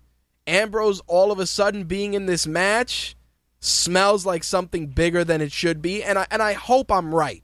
I hope that this has been long-term booking and that we all got played.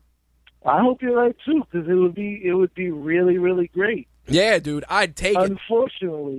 Unfortunately, history has shown that my ass is wrong. Radio that my ass is wrong. Gives some great ideas, and it seems like somebody on Raw is listening to it and saying, "Fuck you, we're not going to do it just because Rich wants it." That's it. No, but that's the thing, man. It's like, and again, the biggest argument that anybody has is that is exactly what you just said, and that's not saying that you're in the wrong in any means. I'm just saying that the majority is going to say Yeah, but they're not going to do that. And like I said, the biggest question mark is Dean Ambrose's involvement. Like, it just really just got my gears going when I'm like, wait a minute. Dean Ambrose has been bitched out for months. For months. I mean, legitimately bitched out. The motherfucker got powerbombed through a ladder. He didn't even get to do the match at WrestleMania. Didn't even get to do it. Exactly. And then when he finally had his little feud with Harper, he won, and it meant jack and shit because nothing came of it. And then it's like, oh yeah, he's gonna start competing for the U.S. title. And then he had that really good match with John Cena, and then what? Like, that's the thing. What was he gonna do? They weren't grooming. They weren't prepping him for any feuds, were they? No. It's like, oh yeah, Dean Ambrose is gonna have this match with Seth Rollins because they hate each other, and yeah, he's gonna win and go in this match. Why? Didn't Kane fucking hate Dean Ambrose? Like, you see what I'm saying? Like, yo, do you hate Seth Rollins that much that you're willing to put him in a match with Dean Ambrose, who you also fucking hated? Come on.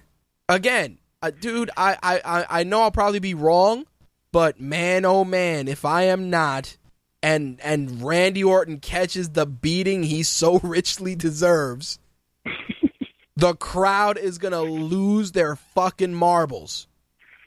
Dude, the way I would do it, and it would just it would make the crowd go even more insane, would be to have Randy Orton, Rocky, getting to his feet, the other three at each of the other corners, and they fucking do his, hearing voices going insane, dropping to the floor shit all at the same time, and just beat the shit out of him. There you go.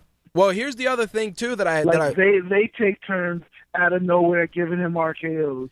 Well, here's the other thing I wanted. Well, you know what the thing is? Fucking Roman Reigns is so stiff he may botch that and fuck himself up in the process. But the other thing or rip Randy Orton's head off. There you go. The other thing I wanted to mention too is the announcement of the Elimination Chamber, which I didn't mention as a right or a wrong or anything, because again, 4 guys are in this match. 4. Elimination Chamber usually has 5 pods. That's all I'm saying.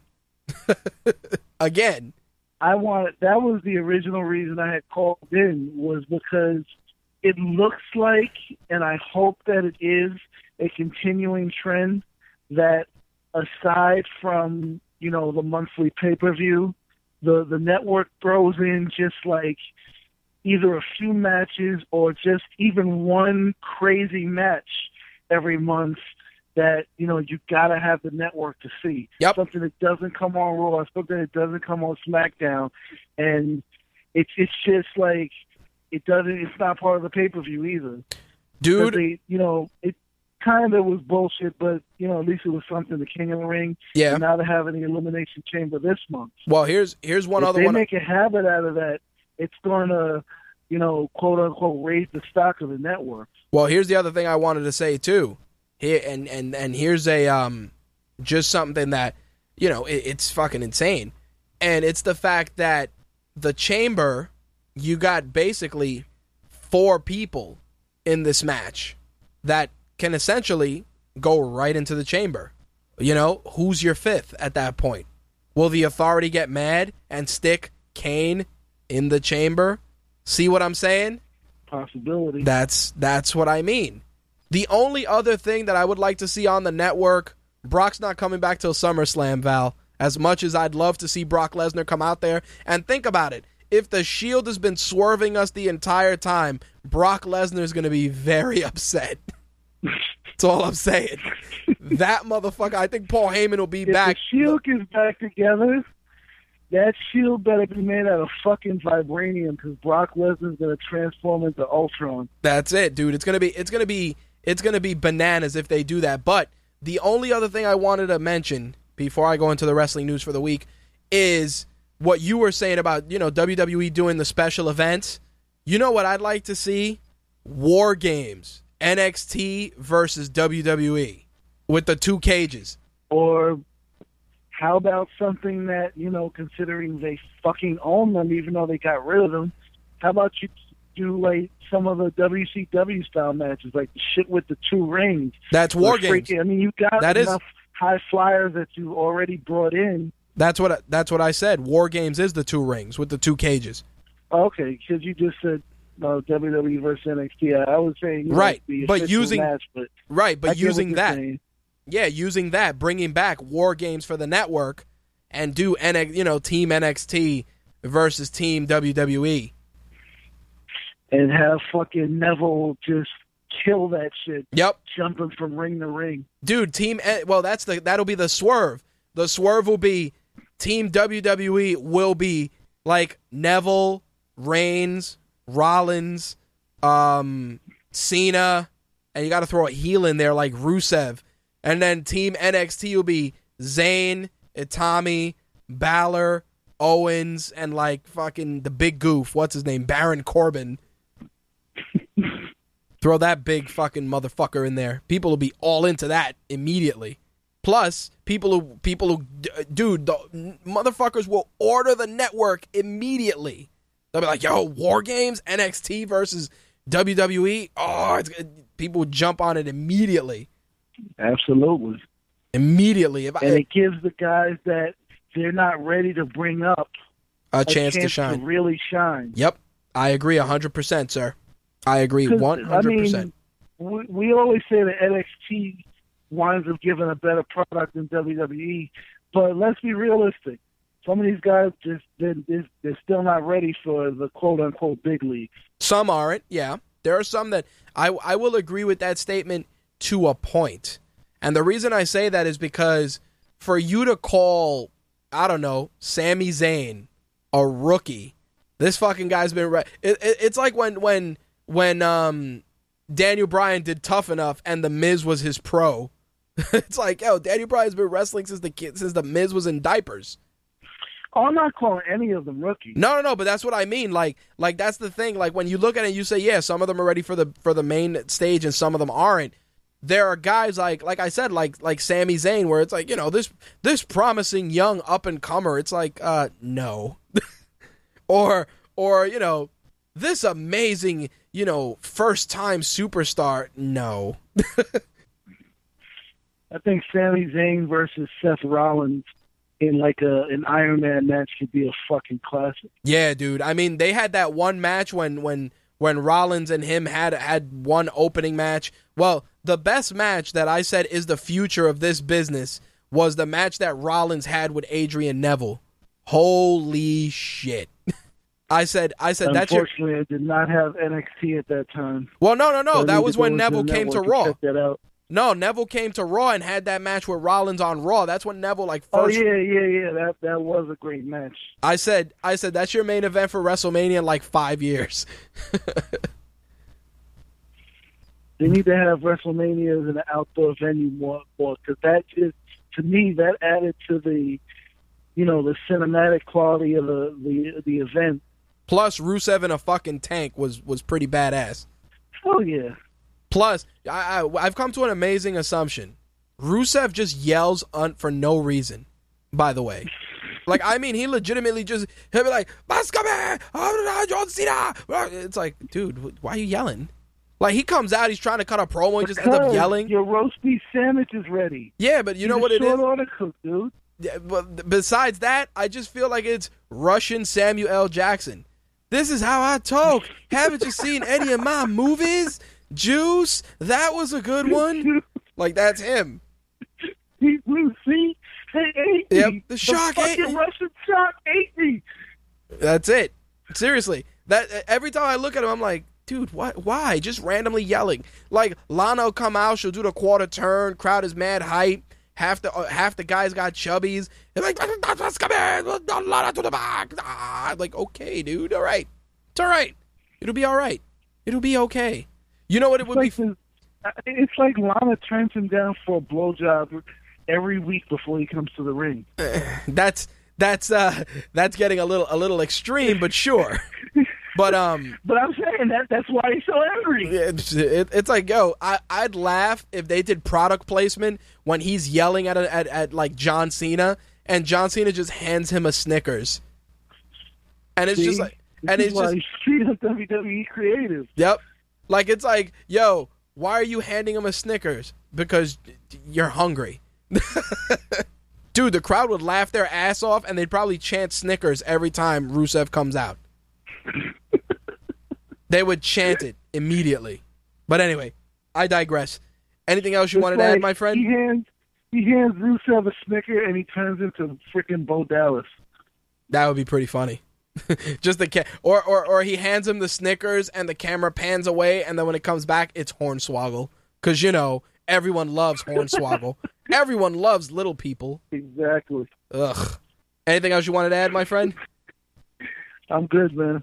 All right, dude. I appreciate the call in, as always. No problem. All right, brother. Peace. Peace. That was our very own Slick. Follow him on Twitter, RW_Slick.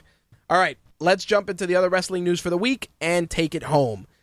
First off, a couple of weeks back, I announced WWE's partnership with Tap Out for a brand new fitness and lifestyle line of apparel that WWE was putting out in partnership with Tap Out. Well, as it turns out, according to the Wrestling Observer newsletter, it seems that WWE's joint venture with Tap Out is more than just a joint venture, as they say that WWE owns a portion of Tap Out due to this deal, which is very, very interesting. So what they're saying is that they thought that Tap Out was paying WWE as part of the sponsorship deal, but what they're saying is that now WWE actually owns an equity stake in Tap Out. So definitely very, very interesting turn of events with regards to that partnership. Of course, once I find out more, or once I get further confirmation, I will definitely share it with you guys. While we were on the subject of NXT, it pains me to say that Hideo Itami is going to be on the shelf for the foreseeable future. His availability for the Finn Balor Tyler Breeze three-way match on NXT TakeOver is currently in question. If I am wrong and he has been removed, I didn't watch NXT, so put an asterisk next to that story. In any case, this shoulder injury that he sustained may keep him out anywhere from 6 to 8 months. There's also a huge question of Sami Zayn also performing on that card. So again, shoulder injuries galore for the WWE NXT roster. Again, once I get further confirmation, or if they have already changed the match, I will definitely address it next week. All right, so WWE Tough Enough, we know, is coming back, and WWE sent out a press release announcing that Chris Jericho and Renee Young will be hosting Tough Enough, and that your panel of experts for Tough Enough are Hulk Hogan, Paige, and Daniel Bryan, and that the trainers for this season are Booker T, Billy Gunn, and Lita. So Tough Enough is definitely shaping up to be a very, very interesting show when it airs on the WWE Network. All right, so with that said, that is actually going to wrap up this week's wrestling segment, and with that, we're also going to wrap up the show as well. All right, guys, let's take it away, shall we? You've just heard My Take Radio episode 293, which broadcast live Wednesday, March 13th, 2015. If you have any questions, concerns, or would like to be a guest on a future episode of My Take Radio, feel free to send me an email at mtrhost@mytakeradio.com or rich@rageworks.net. With regards to social media, you can find My Take Radio on Facebook, Twitter, Google+, and on Pinterest as well. Last but not least, archived episodes of this show for audio, you can find it on iTunes, Stitcher, and TuneIn Radio. For video, you're going to head over to either our official Rageworks YouTube channel or My Take Radio TV on YouTube as well. Either one of those options will give you full audio versions of the show, full video versions of the show, And like I said, for audio, iTunes, Stitcher, and TuneIn Radio. Last but not least, if you want the best My Take Radio experience, pick up the official My Take Radio app, available for Android, iOS, and Windows mobile devices. It's $1.99. It's cheaper than a cup of coffee at Starbucks, and it gives you access to 96K stereo audio of the show, plus exclusive content and access to any of our other shows, including MTR Behind the Mic, Beyond the Mic, the Minority Film Report, and other content before it is released to the general public. All right, guys, we are out of here. Join us later today, because it is officially Thursday, for our gaming and entertainment edition of My Take Radio, airing live on mtrlive.com and gfqlive.tv. Thank you guys again for tuning in and for your continued support. I am out of here. Peace. I'm rich, biatch. That's all, folks.